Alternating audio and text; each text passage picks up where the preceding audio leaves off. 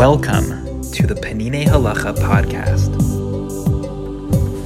Pesach, Chapter 3, the Mitzvah of Getting Rid of Chametz. Section 3, Chametz that has been guaranteed by a Jew, and the status of stocks. We have learned that one violates the prohibitions of Bal Yira'eh and Bal Yamatzeh only by possessing chametz that is the property of a Jew, as it is written, "No chametz of yours shall be seen." Yet at first glance, there is a difficulty here, for it is also written, "There shall be no seor found in your homes," implying that it is forbidden to have chametz in a Jewish home under any circumstances, regardless of who owns it. The sages explained that indeed, if the chametz belongs to a Gentile, and the Jew has not undertaken the responsibility of its safekeeping and guaranteeing its return, then it is not forbidden to have it in the Jew's domain, as it is written, "And no chametz of yours shall be seen."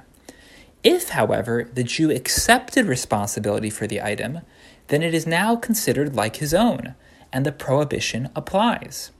This is what the Torah intended when commanding, "There shall be no seor found in your homes." This principle is expounded in the Gemara in Pesachim. Therefore, if a Jew guaranteed the return of chametz that was deposited with him, it becomes like his, and he is not allowed to keep it in his home or courtyard, but must return it to the Gentile or clear it out.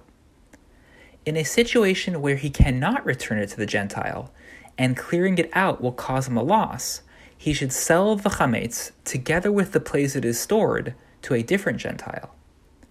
However, if the Jew undertook the protection of a Gentile's chametz that remains in the Gentile's possession, then the Jew does not violate any prohibition. Thus, an insurance company owned by a Jew may insure Gentile's chametz, because the chametz remains in the Gentile's possession. Furthermore, if a Jew deposited chametz with a fellow Jew for safekeeping, each of them is under obligation to clear it out, the depositor, since he owns the chametz, and the recipient of the deposit, since by undertaking to safeguard it, he becomes like an owner. Even if he did not undertake its safekeeping, he is required to clear it out. If one bought stock in a company that owns chametz, and Pesach arrived, if he has the authority to express his view about how to manage the company's affairs, what to sell and what to buy, then it is considered as if he owns the chametz, and he violates Bal Yira'eh and Bal Yamatzeh on account of it. But if he is not authorized to express an opinion, then he is like everyone else who invests in stocks. The company owes him a percentage of its value, but its property is not considered his, and he does not violate any prohibitions on account of its chametz holdings.